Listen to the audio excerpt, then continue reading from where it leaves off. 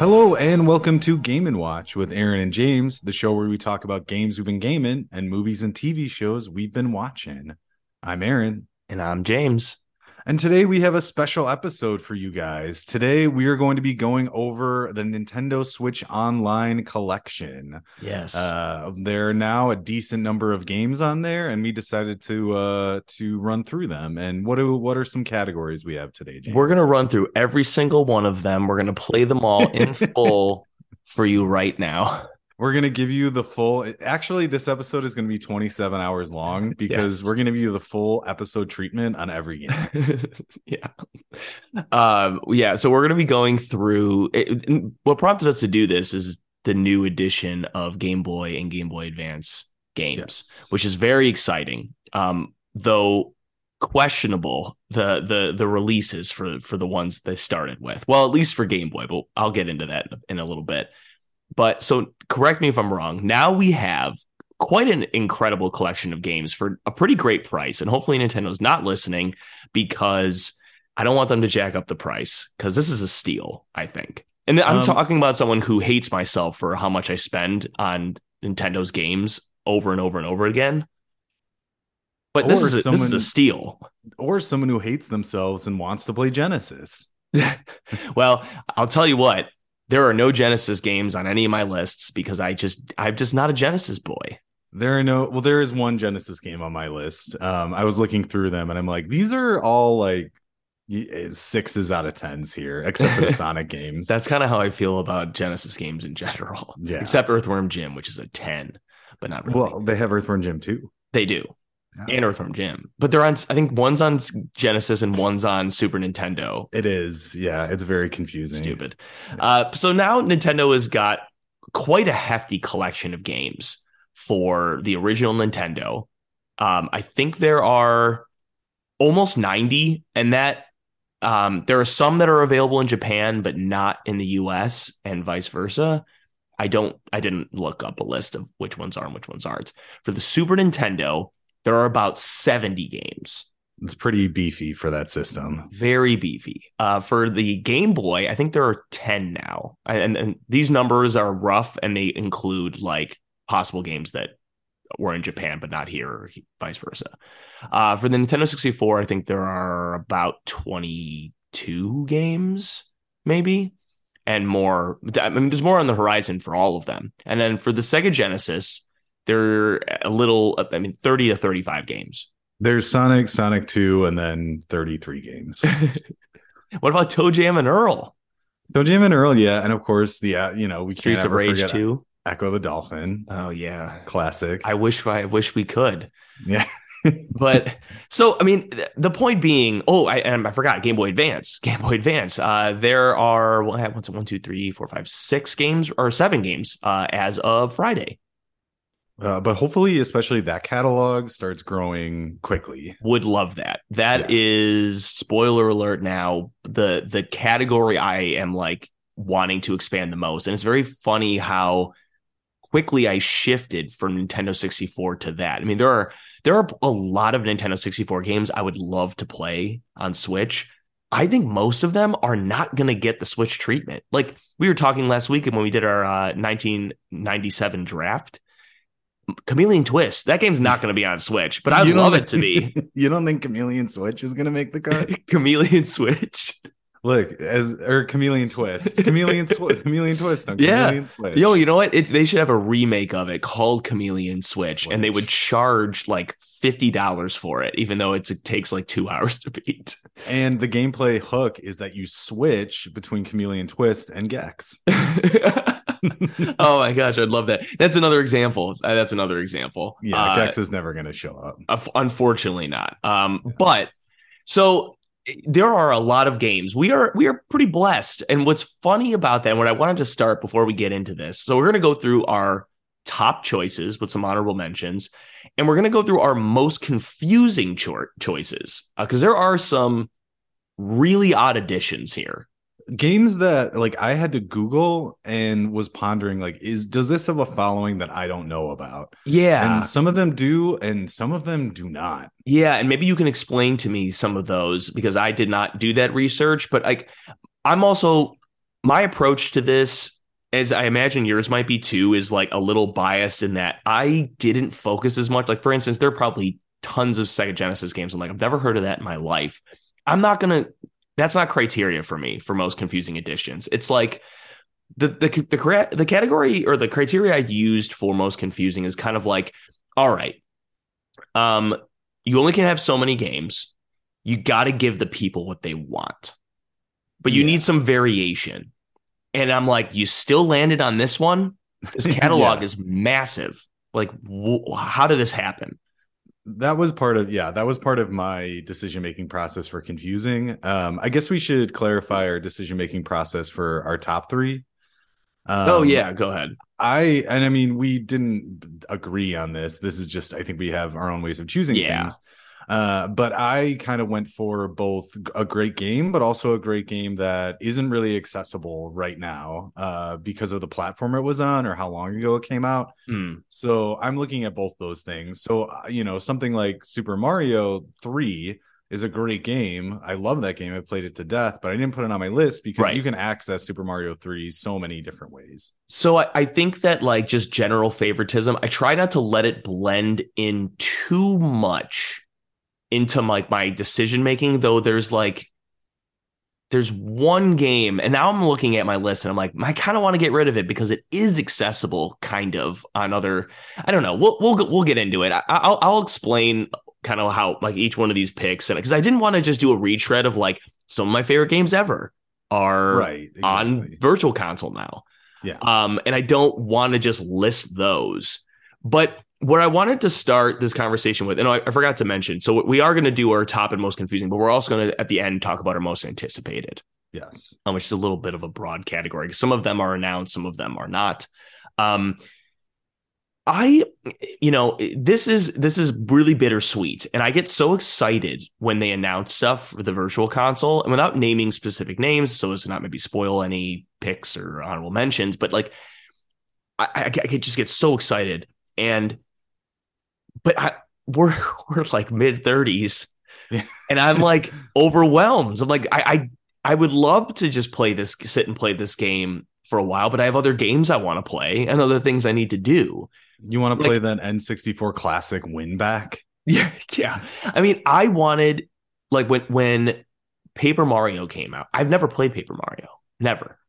And I'd love to. And I was like, oh, now I'm finally going to play it. I just haven't found myself doing it. I popped open like Yoshi's Story just to kind of give myself a little bit of nostalgia, and then I closed it after like 2 levels, and that's better than nothing. But I'm just not really. I'm not taking as much of advantage of the Virtual Console as I feel like I should be, is a weird way of putting it. It's like I owe it to Nintendo. I owe it to myself, to gaming. I feel this weird kind of anxiety and pressure about it. Like, it's not crippling or anything like that, but it's like, you know what I'm talking about? Like, I just feel like I should be playing these games. I should be reliving some of these experiences. I know what you mean. It's kind of like when I got a library card, and if you think I checked out books, you're a fool. I got a library card to check out video games, and that was similarly daunting because you have the pool of essentially everything, because the library can trade around and get you, whatever you request. And for me, it's ideal because I don't want to necessarily buy every game, but then the options become limitless and you don't know what to pick. And I think if we're talking about psychology, it's called the paradox of choice, right? The more choices you're given, the less likely you are to pick one. So I think I suffer from that when I look at the Switch Online list. But the other thing too, I think, it's a broader conversation about retro gaming, I think, and we can discuss this and you can tell me how much you agree with me, but I think you need to be in a certain kind of mood to go back and play retro games. Yes. And it's unfortunate because I really want, and it's funny because sometimes I don't realize that I'm not in that mood until I've already started. And I get all hyped up and I'm like, this isn't on my list, but I'll just say it. So Game Boy, they're like Metroid 2 Return of Samus. Like, I have Metroid Samus Returns for 3DS. I actually was like, I never finished it because I was like, I actually kind of prefer the old school Game Boy feel. And it was when it got announced, I was like, I can't wait. I can't wait to relive this. This was one of the first Game Boy games I ever played. And it was the first Metroid game I ever played. And I'm seriously, like yesterday, I had like that paralysis where I don't know what to play, and I had like an hour to kill, and I was like staring at like 3 different games. One of them was Metroid. I just was hovering over the button. I couldn't even bring myself to click it, and I'm like, oh, I can't do it. Yeah, it's unfortunate. I find that happening to me a lot, but yeah.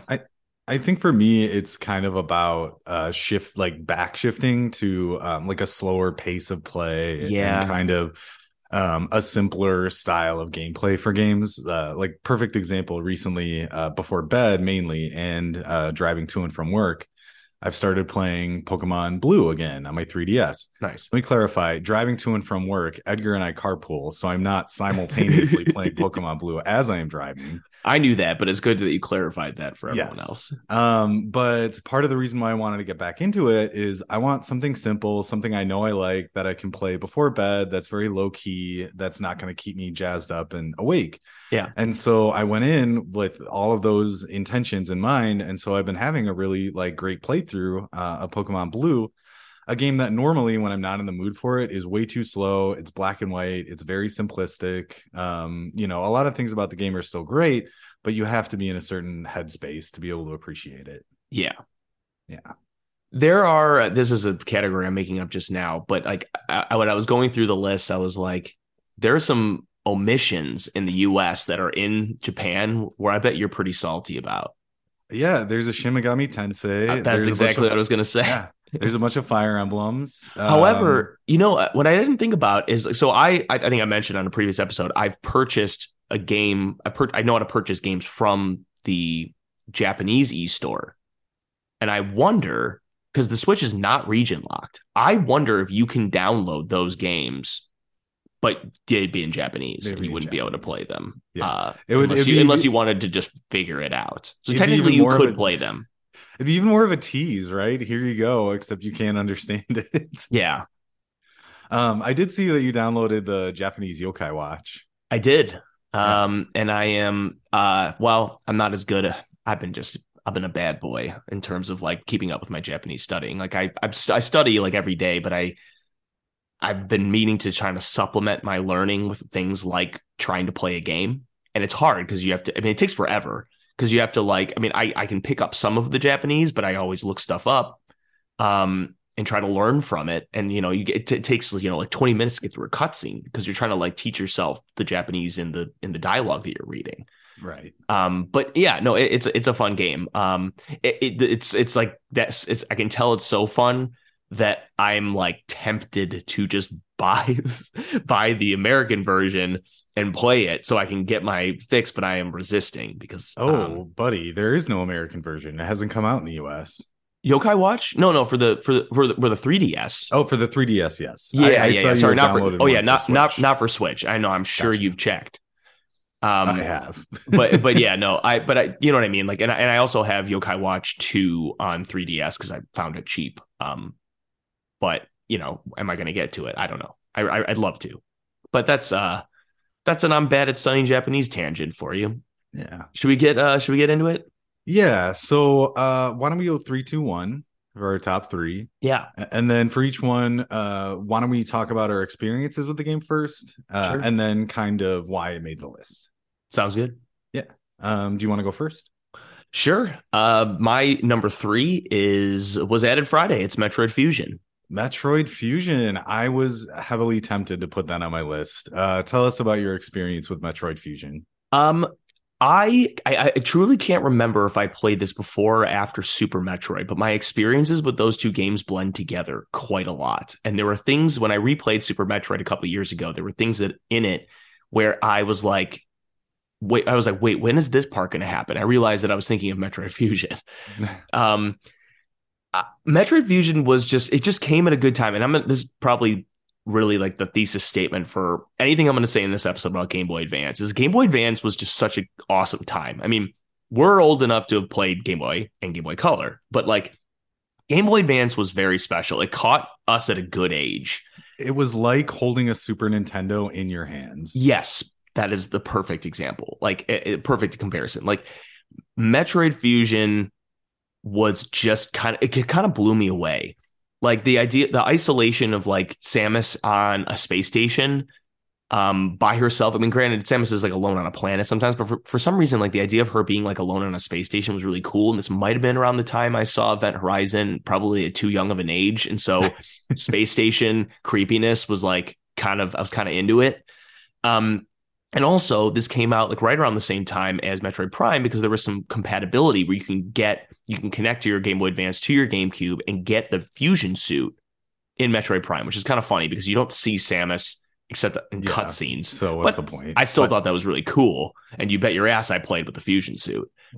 But it was a great 2D complement to 3D Metroid. And you'd think that like when sometimes when 3D comes out and like something like, Nintendo's doing something in 3D that you've only seen in 2D for so long, you're kind of consumed by the 2D. I remember by the 3D. And I remember like when Ocarina of Time came out, for a little bit, I couldn't be bothered with going back and playing 2D Zeldas until Seasons and Ages came out. But Metroid Fusion, I would go back and forth. Like I would play Metroid Fusion, Metroid Prime, Metroid Fusion, Metroid Prime. It was just so awesome to have such great IP in both 3D and 2D. So that's why I'm including it. And I'm really excited. It was one of the games I wanted on Game Boy Advance as soon as they announced it, and they announced that they would be putting it on soon, and here it is. Yeah, I love that addition. I was going to put Fusion on my list. Like I said, I scrapped my list multiple times. I first played Fusion in high school, I believe. I bought a used copy, and I loved it. What I love most about it compared to other Metroid games is they knew the system they were designing for. So Fusion feels much better as a portable game than certainly. I mean, Super Metroid wasn't intended to be portable, but if you're playing on the Switch and you're picking up and going, Metroid Fusion is going to be a lot easier for you to do that than Super Metroid will be. Great game. I love it. Like I said, would have had it on my list. I'll just say this now. It's not on my top 3 hopes, but I'm thinking of it. I would love for them to add Metroid Zero Mission. That would be great too. That's one I've not played. That I really want to. Oh, to me, that's the definitive way to play the original Metroid game. Yes. I mean, the changes they made to the original Metroid, and I played the original Metroid and beaten it. Like Metroid is one of the Actually, I was about to say I played every entry in the series. That's not true. I haven't played Federation Force or Other M. But why? And I'm not going to.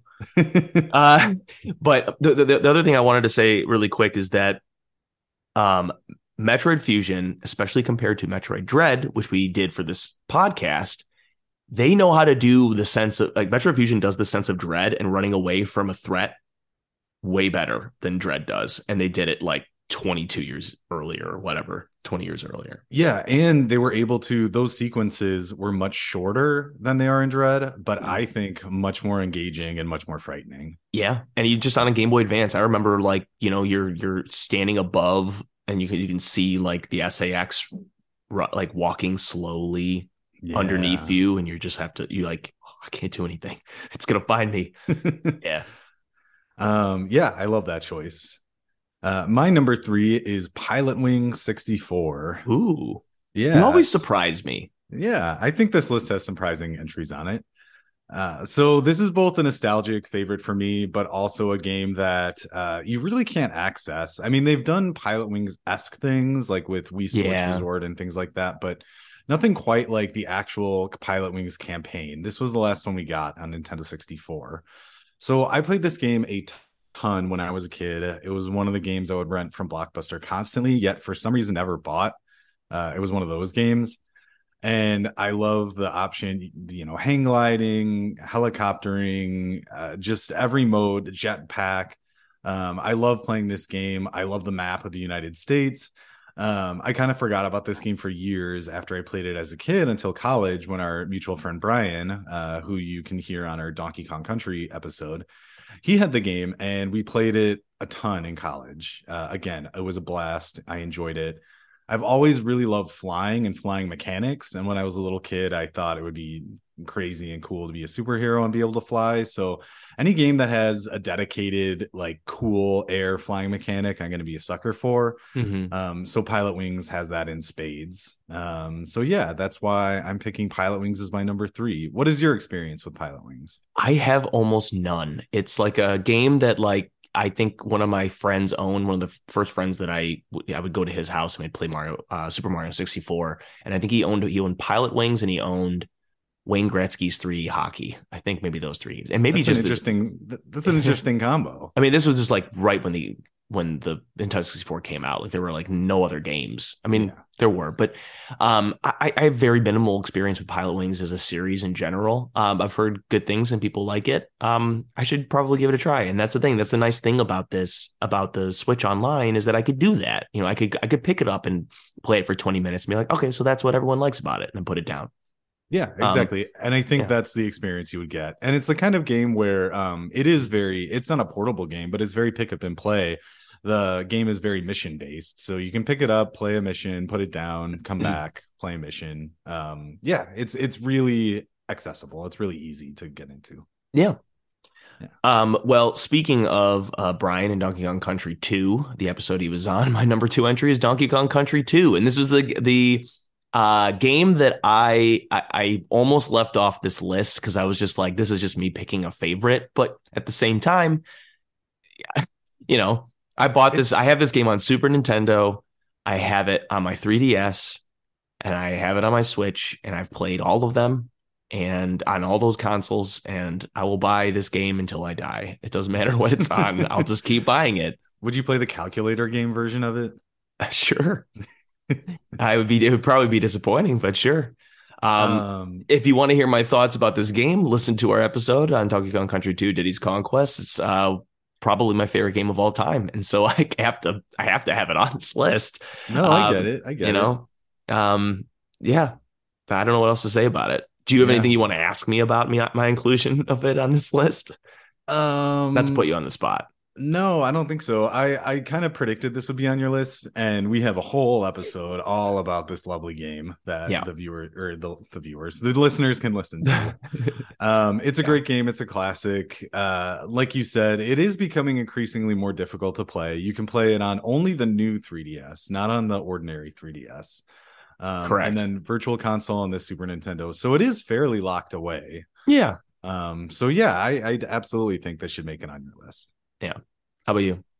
My number 2 is The Legend of Zelda: The Minish Cap for GBA. I've never played it, and now I can. Yeah, exactly. You can. So when I was in Guatemala, I downloaded a bunch of GBA games on my laptop. This is before the GBA player was on Switch Online.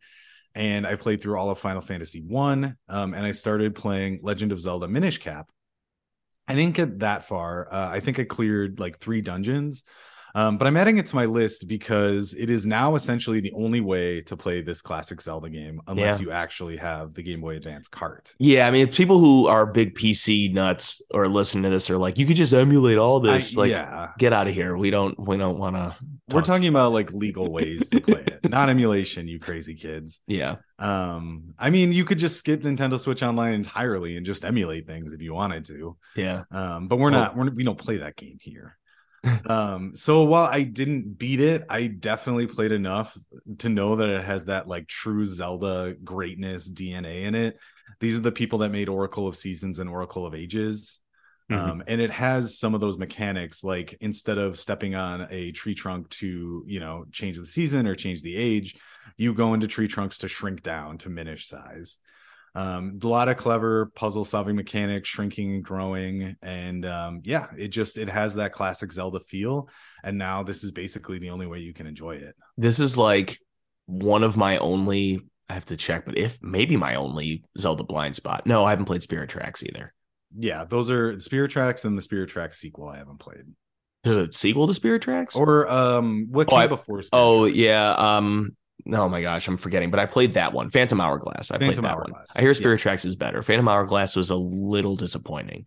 Yeah, but this is also on my Zelda blind spot. This is one I will go back and beat. It's worth it. Nice. Yeah. Okay, you want to guess my number 1? Your number 1. I mean, that's tough because what would be number 1 then? I mean, it all makes sense to you. I mean, it's similar criteria. That's my hint, but it's like similar criteria for Donkey Kong Country 2, but accessibility is what put this at number 1 over number 2. Okay. Is it also a rare game? It sure is. Banjo-Kazooie? It sure is. I knew it. It was Banjo-Kazooie. Banjo-Kazooie or GoldenEye. I And I figured couldn't you would pick Banjo-Kazooie. I could not leave this off my list. This is the biggest treasure of Nintendo Online. This is the biggest get for me. Some people say it's GoldenEye. This is the biggest get. This is like locked away in Xbox Game Studios. This is Banjo-Kazooie IP has been Rareware, and it's all been Microsoft's for so long, unless it has Donkey Kong's name in it, generally.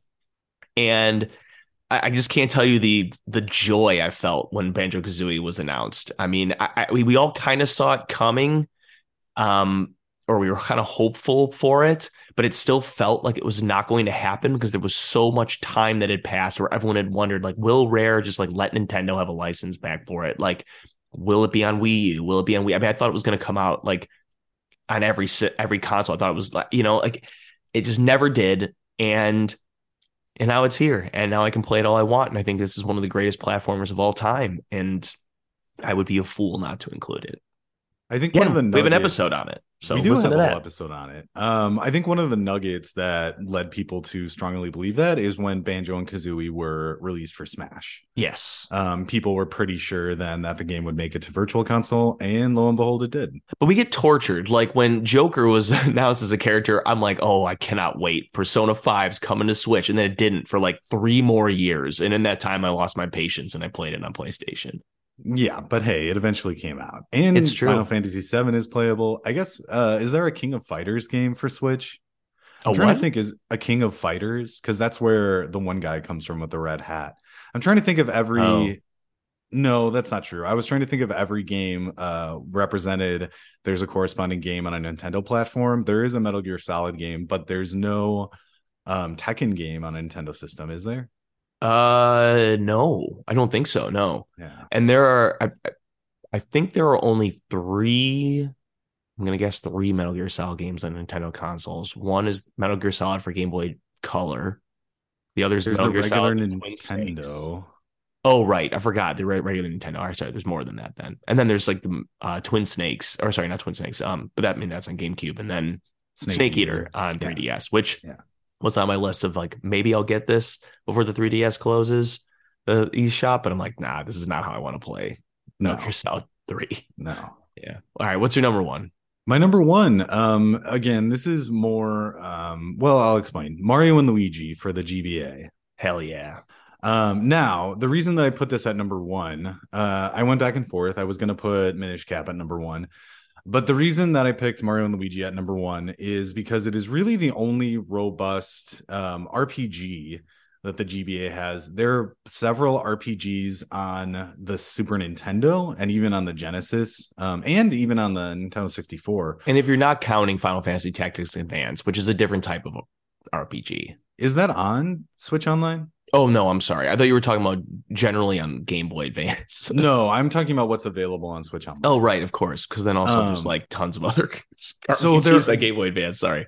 Yeah. So there are RPGs on Nintendo Switch Online, but this one is charming. And maybe I'm just spoiled because we just had Mario Day and I've been thinking very favorably about Mario. But it's basically a full Nintendo RPG that is designed to be portable. It is designed for quick on-the-go gaming sessions. I've been playing through it, and I played the game before on the 3DS, but the original is equally as good. It is a blast.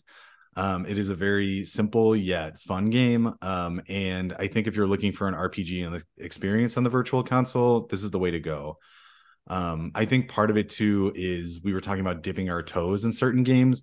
This is a game that basically once you dip your toe into it, you're already in the game. Like it starts so quickly and then it kind of propels you forward.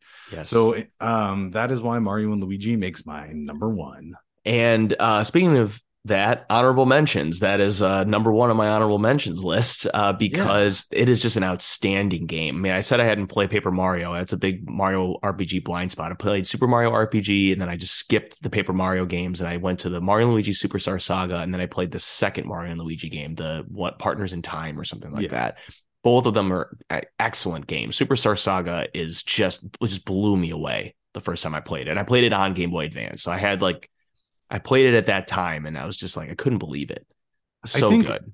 We didn't mention this, but I think this could be a good category in and of itself for a lot of these titles, and does it hold up? Absolutely. And this game holds up. Absolutely. Mario and Luigi Superstar Saga absolutely holds up. And speaking of two other games that hold up, Mario Kart 64 and Mario Tennis are also my honorable mentions list. Just throwing a bunch of more Nintendo 64 games out there. Then I had two more. I had GoldenEye, obviously, and Earthbound, only just because Earthbound just keeps getting released on things, and I keep buying it or having it, and I've never gotten around to playing Earthbound. I need to just freaking do it. My honorable mentions, I was going to throw Earthbound on there, but I haven't beaten it. I have played it, haven't beaten it. I picked it up recently just to jump back in, and I was like in a cave with barely any health, and I had no idea what to do. And I'm like, oh fuck, this is why I don't like jump in and out of RPGs. I use a guide the whole time. Yeah, I do, but I shouldn't. Yeah. My honorable list, I had GoldenEye. Even though I heard it's kind of a nightmare to play on Switch. Again, unless you remap your controls. Yeah. Or play with a Nintendo 64 controller. But again, this is a game that it's a classic, and you're not going to get access to it really anywhere else. The other one I had that I was going to put on my top 3, but it's more accessible, is Super Mario World. Yeah. Yeah. I've never heard of that. Is that available on anything? It's available on a few things. We should also mention, we didn't talk about this, but on certain Switch Online games, there's a special version of them, and there's a little ribbon on the box when you're scrolling through. And those are games where they've put like modifiers or done something to change the nature of the game to make it easier or more accessible. So Super Mario World has one where the game basically acts as though you've beaten all the star levels, and you kind of get access to, I believe, everything right off the gate. So you can play any level you want. I didn't put that one on there, but that's also an honorable mention. It's a great way to play the game if you just want to explore it and kind of not have to deal with playing everything. There's also a really great special edition of Zelda 2 that just gives you basically every item, so you can play through the game without having to collect everything. Oh, I like that. If I was ever going to replay it, that's the one I'd do. Yeah. So those are some more of my honorable mentions. All right. Yeah. Most confusing. Most confusing choices. I'll start this one. Yeah. And these are all ones that I've like jumped into just to check it out. So number 1 is Alone in the Dark, The New Nightmare. That's my number 1 too. On the Game Boy Color. Yeah. Alone in the Dark is a franchise that has kind of a weird history. It started out as a really great adventure game for the PC, and then has been ported to a bunch of things. And then they've tried reboots that either wildly vary from the original or basically remake this one. So I played it, and it reminded me almost of the Game Boy Color. Have you ever seen the demo of the Game Boy Color version of Resident Evil? Yeah. I was going to mention that this makes me think of 2 specific other Game Boy games, but I'll hold that thought. But yeah, keep going. Yes, I have. This reminds me of that demo in that it's very ambitious, but you don't understand how an entire game could be made this way. Yes. So I was playing through it, and I played like 20 minutes just to dip my toes. After dipping my toes, I was not compelled to continue playing. But it's like it has pre-rendered backgrounds and then Dorito chip looking like polygonal characters running around screens. The screens are not interactable really, unless there's items that are very clear that they are. And it's not also clear when and where you're leaving the screen and entering it. It's kind of like just running around in this colorless void because everything is so black, and then just finding other polygonal things to click on. So this makes me think of something that I did not have like any of the 3D consoles at first. So I just had Game Boy and Game Boy Color. And so when I would play games or hear about games, I get really excited about them from Nintendo Power, from playing them at friends' houses and things like that. And I would just be like, just put this on Game Boy Color without really thinking about how it just had no business being on it. And it would be impossible. Yeah. And then they did that with Alone in the Dark. That wasn't one of the ones I was thinking of. They did it with Resident Evil. They did it with Metal Gear Solid. And I actually hear the Metal Gear Solid one is pretty good. But they did it with Gex. And I remember I wanted to play Gex 64, but I didn't have a Nintendo 64. And so I'm like, so Gex came out for Game Boy Color. And I'm like, this is the greatest day of my life. I think I got Gex on Christmas, and I was Oh like, my God. the Gex Game Boy Color game. I will say, I still think it's really fun. Okay, I have a fair lot of enough. fond memories playing it. It is just like, but it's not the same. It's just not the same. Poor But little James it thinking works a he would little get. better though because it's a platformer, right? Like going from 2D 3D to 2D, like you can make some of that work. But yeah, I just wish I could go back in time when you got that present and just shake you and be like, it's not the same. yeah. But I was happy, so I Yeah, was. yeah. You would have ruined my Christmas if you did I that. also it'd be weird to have a bearded time traveler pop in and shake Yeah, you for a yeah, present. yeah. Yeah, Very yeah. weird. But yeah, Um, Alone in the Dark's mine as I'm first on my list too. What's your second one? my second one is Wild Guns. Wait. I don't even know what that one Have is. you heard of Wild I sure Guns? haven't. Tell me about it. I looked this up and there is somewhat of a following for it because a sequel was released on Steam like years and years and years later. I think when I read the description of it, you'll understand why it made my list. Okay. It is a Wild West steampunked themed shootout game with mechs. Well, it's in your favorite genre, Yeah, it's in my favorite Wild genre. West steampunks. Wild West steampunk with mechs. I was just looking at the gameplay, ducked in for a very short amount of time. In terms of confusing choices, how does this make it above like Disney's Aladdin Yeah, platformer, for right. example? Doesn't make any sense. It doesn't make any sense. The steampunk alone does it for me. I'm not into it. Not into Wild Guns. Okay. Yeah. So my number two, I put on just because it's such a stupid name and suggestive name. It's SCAT, Special Cybernetic Attack Team. Yeah, you know what? I was gonna put that too, but guess what, pal? Japan only. Is it? I think Oh, so. whoops. All Yeah. right. Well, then I'll replace it with Gargoyle's Quest. Okay, I was gonna put Gargoyle's Quest, but did you know But then, Gargoyle's Quest has yeah, a bit of a following, yeah, and and then I Gargoyle's found Quest, out what it was. yeah, Yeah, it is a yeah, spinoff of Ghosts and Goblins. I did it not know that. is, and it's an RPG, which the Game Boy Color or Game Boy Online does not Well, have. you backed me into a corner. I had to pick a backup. Yeah, But yeah, what's your last one? my last one is for Genesis, Mega Man: The Wily Wars. What's Okay, baffling about this is how is this the only Mega Man game we got for Virtual Console? We very get the odd. shitty Genesis Well, one. probably because Capcom was like, we're going to be excuse me, we're going to be re-releasing our games as collections for Switch. They've already been doing it, and they're just like, don't put. Every year for the next 20 years, there's going to Yeah, be like Mega Man compilation 3.98, where this yeah, time you get 2 new skins. yep. And They you're gonna constantly keep do. buying them, or maybe you Yeah. don't. But I hovered over Mega Man X collection yesterday, the Legacy collection. I was like, then I saw there was like multiple different X collection. I was like, what the hell is going on here?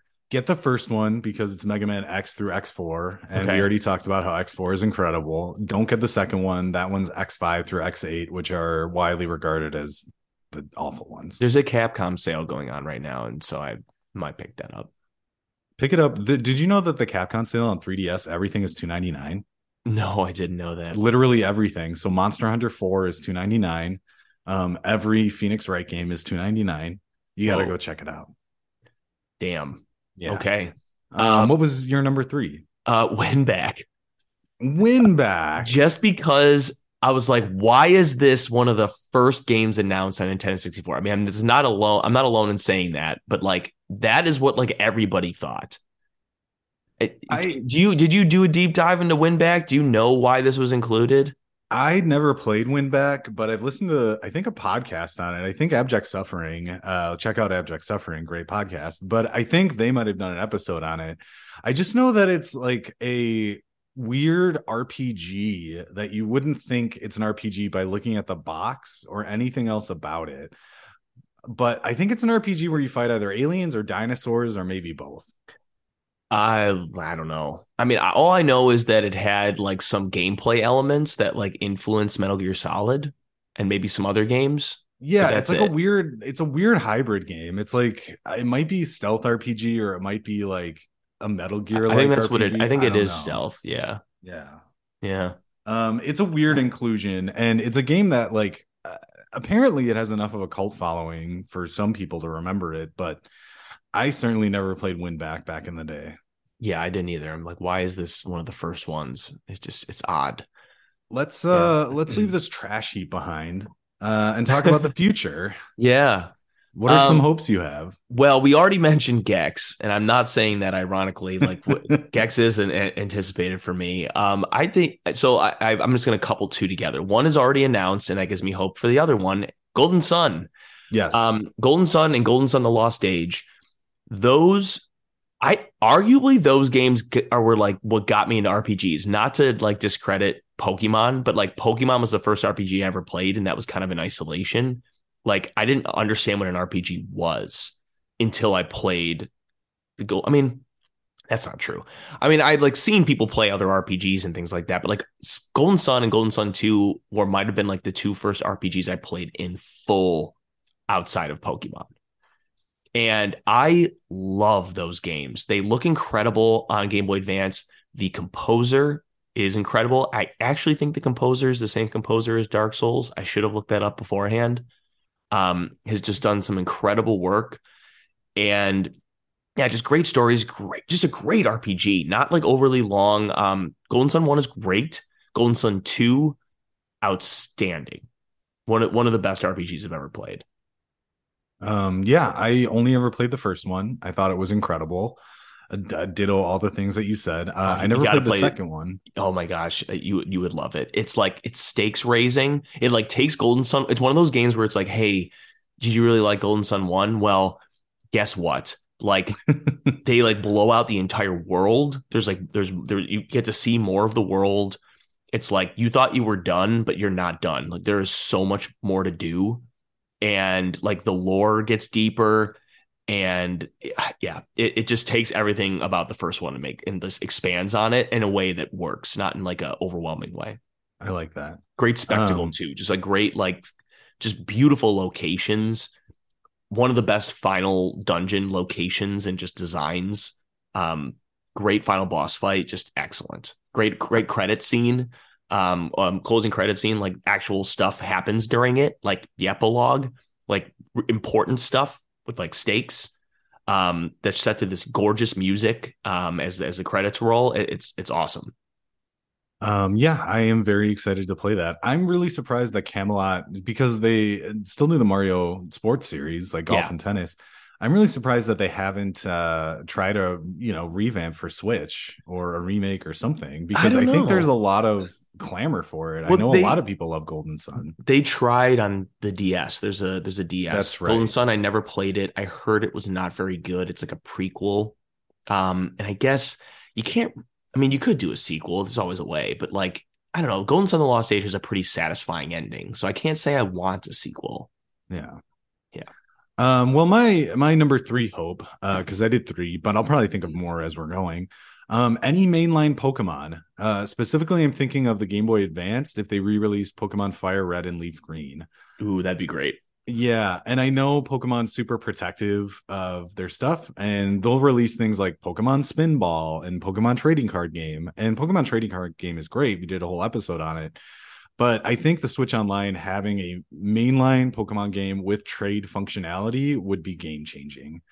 I think it would get a lot more people to buy Switch Online, and it would get a lot more people digging into those old Pokemon games. I'm not expecting them to release something like, I don't know, if there was ever a DS one, like re-releasing Pokemon Pearl for, the DS. And I don't think they're going to do that, but I think at least Red and Blue or Fire Red and Leaf Green should make it on the GBA. Yeah, I would love that. Yeah. So what is another one you have? So I actually wrote, well, a couple of Golden Sun 2 together. I had 4. I already mentioned Gex, so Banjo-Tooie, just because, and also because there's some frame rate issues with the Nintendo 64 one. I know because I replayed it recently. Would be great to maybe those would be not there anymore. But it's a minor complaint. Great game. Yeah. What's your other one? For my other one, number 2, I have any Fire Emblem. Especially for the GBA. Well, you're gonna get one. Maybe not the NES, but I definitely want at least one of the GBA Fire Emblems. As you know, I've been on a huge Fire Emblem kick lately. It is now solidified as one of my favorite series ever. I tried to play, I believe it was Sacred Stones Mm-hmm. on my laptop when I was playing old Game Boy Advance games. And I liked it a lot. I just didn't keep up with it. But when it comes out for Virtual Console, I will definitely be playing one of Did you those. get the OGs that came out? There was like they did a release of like two of like the original Nintendo or Super Nintendo games, I thought, They on Switch. did. They did at for Switch Online. Because I know they did No, in not Switch Japan. Online. No, no, no. You can buy them on the Switch shop. Like you can play one of the first like Fire Emblem games ever. I think you can buy it right now. Oh, I don't want to do that. If it's for Oh, NES, I don't want to play it. I want to play the GBA ones. oh, okay. Just Yeah. thought you might want to know. I mean, I'm talking to someone who went back and replayed Final Fantasy like 1 and 2. Yeah, good point. So, That's true. I thought it might, thought it might. Pique my interest. Yeah. And then my last one is let's get GameCube next, please. Oh, I didn't even think about that. My last one is Oracle of Seasons, and that's going to be Which on is there. coming. So I get It is that. coming. Yeah. Yeah. So for GameCube, I think GameCube is coming next. And I You think the think? reason I do. I'm not convinced anymore, but I'm glad you're optimistic about it. I'll try to share in that optimism. Here's why. Because there have been many Zelda anniversaries that have come and gone. Like they just had their like 30th anniversary or whatever, 35th something maybe. 35th maybe. And there's been no talk of Wind Waker, any Wind Waker remake. The Wind Waker remake was on Wii U only. And while I played it and I thought it was an incredible It was. port, not many people did. And not just a port, because they added like the faster sail, and that's the version I want on Switch. That's exactly what I'm saying. There are no plans for it to be on Switch. So my theory is that it will be one of the first games on Switch Online for GameCube. I mean, if they did GameCube Switch Online, like they would 100% have that be one of the first games. I mean, I would love that. I would rather play the newer one, the polished one, too. Yeah. rather than like an emulated. Like, because the thing is, if they emulate their own games, that's fine, but polish them a little bit, please. I don't think they would. I think we would get the classic, but I still have my Wii U, so I just there have just been enough, and not many, but enough GameCube games that have been released in another fashion and made for Switch that I just feel like that's a sign they're not going to do it. Like Mario Sunshine's on Switch, Metroid Prime's on Switch. I have a hard time seeing it happen, but I hope I'm wrong. Yeah, I mean, time will tell. I don't know. Don't you want Geist on Nintendo Switch Online? I would love Geist on Switch Online. I never actually finished that game, but man, was it fun. There's always Geist. That could make it. Are you joking? Let's put Geist on our top 3 hopes. Are you joking? I can't tell if you're joking. I've never played Geist. I just know the concept, and I just think it's so like fun. Yeah. As an idea. It's and a name. Yeah, and a name. Yeah. What have you been up to? I saw Scream 6. Oh, did you? How was and that? I thought it was wonderful. It is like either tied for or my second favorite. My tied for my second favorite or my second favorite Scream movie. I had a blast. Scream is doing kind of everything I want with a horror franchise now. It's kind of like, it feels like our horror franchise, and I'll get back to that in a second. There are entries where I'm like, there are parts of each movie where I'm like, this is stupid, but I'm still having a good time. You can, if you're in the theater, you can turn to your friend and be like, what the fuck is happening? Or you can just, enjoy it for what it is. And I liked it. That's what I want from like a long horror franchise. And like, we didn't grow up with Halloween movies coming out. We didn't grow up with Friday the 13th movies coming out. We are growing up with Scream movies. And so that feels like our franchise. And I hope they keep making these. I hope they make like 20 of them and just keep having like more and more ridiculous things happen, or just like keep trying things that don't work sometimes, that we hate, but like still have a good time. Like that, this Scream 6 was just, it did so much right. And every time I did something wrong, I forgave it for the most part. There are no bad Scream movies. I think Scream 1 is still in a tier of its own, and it might always be. But the Scream franchise, if these directors keep doing it, very capable hands. I like this a little bit more than Scream 5 and probably as much, if not a little bit more than Scream 4. So okay. I would highly recommend it. Going back to the franchise thing, I've talked to a couple friends about this, and we're all in agreement that the Scream franchise needs to just switch over and stop doing Sidney Prescott stuff, stop doing different killers. I think they need to bring back Stu Macher, and have him be like the Freddy Krueger, the Michael Myers of the Scream franchise, the unkillable guy. Where you know it's him. Yeah, where you know it's him every time and he just won't die. Okay, I like that. I would love that. I was reading some reviews and some people are being real Grinches about this Scream movie. I read the same, and like I don't get it. I mean, maybe I do get it, because every single thing that I've seen people complain about, almost every single thing, I'm like, well, yeah, that did kind of suck, but like, who cares, you know?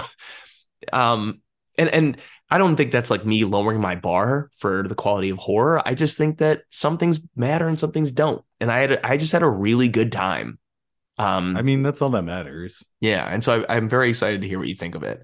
And the only other thing I've really been doing is I'm just a dirty whore who binged Octopath Traveler 2 and beat the game in less than 2 weeks after it came out. And you've logged like 60 plus hours. No, 80.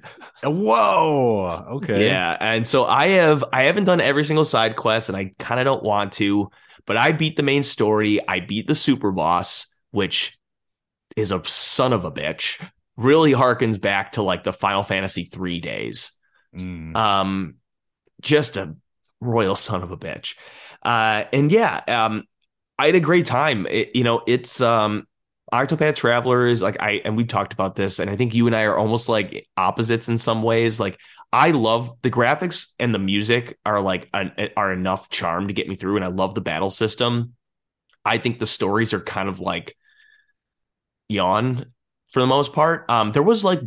There were like two in this that I would say was like A level, not S level. Octopath Traveler can't do S level stories. I think it's just too full of cliches to make that work. And there are too many. I like bite-sized stories, but 8 is kind of too many. There were times where I was kind of more interested in exploring than doing story, but you have to kind of finish the story to do the end of the main story. Well, so, and two, it's not just 8 stories. It's 8, times 3, times 4? Yeah, and Octopath 1, yes. And Octopath 2, there's even more parts to some of their stories. Yeah, there's some variants. And there are some like side stories. So what Octopath 2 does to improve, and they heard the complaints that none of the characters interact really outside of a couple like some cutscenes you can watch. They have a little bit more interaction of that nature. They have actual side quests where 2 characters work together. Like, you have to have those 2 characters in your party, and that the story will be focused on them. But where it gets ridiculous is like there are scenes where it's like you're trying to sneak in somewhere and it just shows the one character that's sneaking around, but it's like there's 8 of you. Or at least 4 of you. And it's like, and then suddenly like you fight the boss and suddenly all 4 of you are there, and you're like, this doesn't make any sense. Yeah, I'm finding that with 1. But I mean, I just kind of squint my eyes and I'm like, whatever, it's a game. Yeah. But yeah, that's and then Miranda and I've been rewatching Veep. We watched a couple of the Star Trek movies from like the original series cast with Shatner and such. We watched Star Trek 6, The Undiscovered Country, and Star Trek 4, The Voyage Home. Good movies. Yeah. How about you?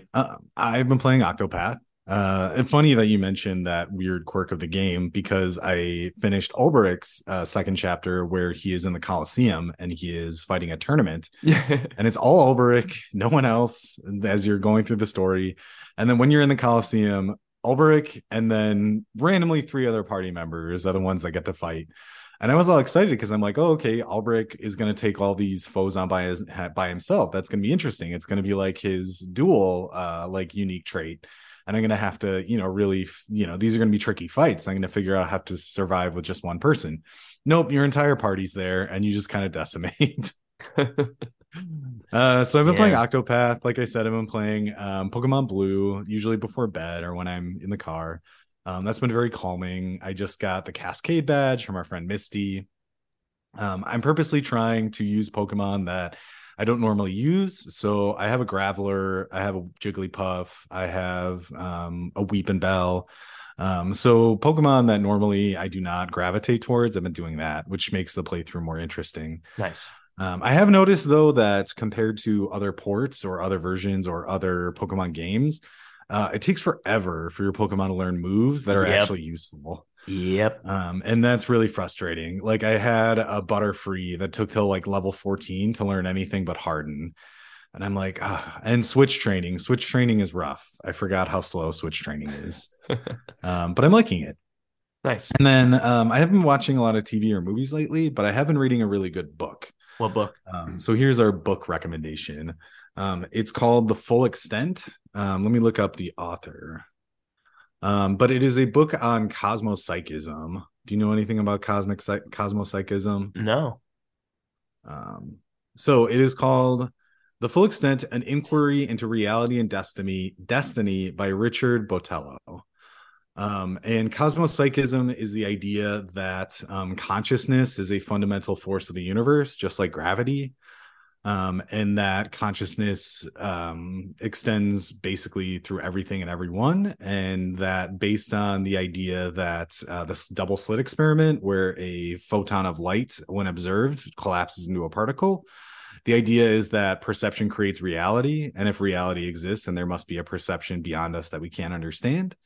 It's very interesting. It goes into a lot of like science and a lot of like old models of looking at the world and looking at reality and kind of explaining that why they don't make sense, and why cosmopsychism does. And I'm on board. I'm big into cosmopsychism. The book is really readable. It breaks down each chapter as like a very clear topic. So if you just wanted to pick and choose what you wanted to read about, you easily could. But it's kind of blowing my mind pretty regularly when I read it. So I would check it out if you're at all interested in like reality or physics or any of that stuff. I hate reality. I like fake things. Well, you know what's interesting about reality is that time does not flow the way we think it does.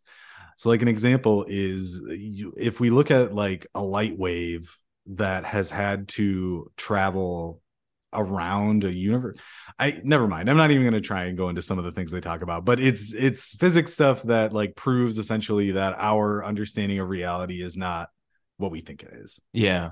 Yeah. Well, this was fun. Should we get started? We got what 100 something games to play? Yeah. All right. So welcome. We'll start the Pilot Wings portion. Now, when you load up the game,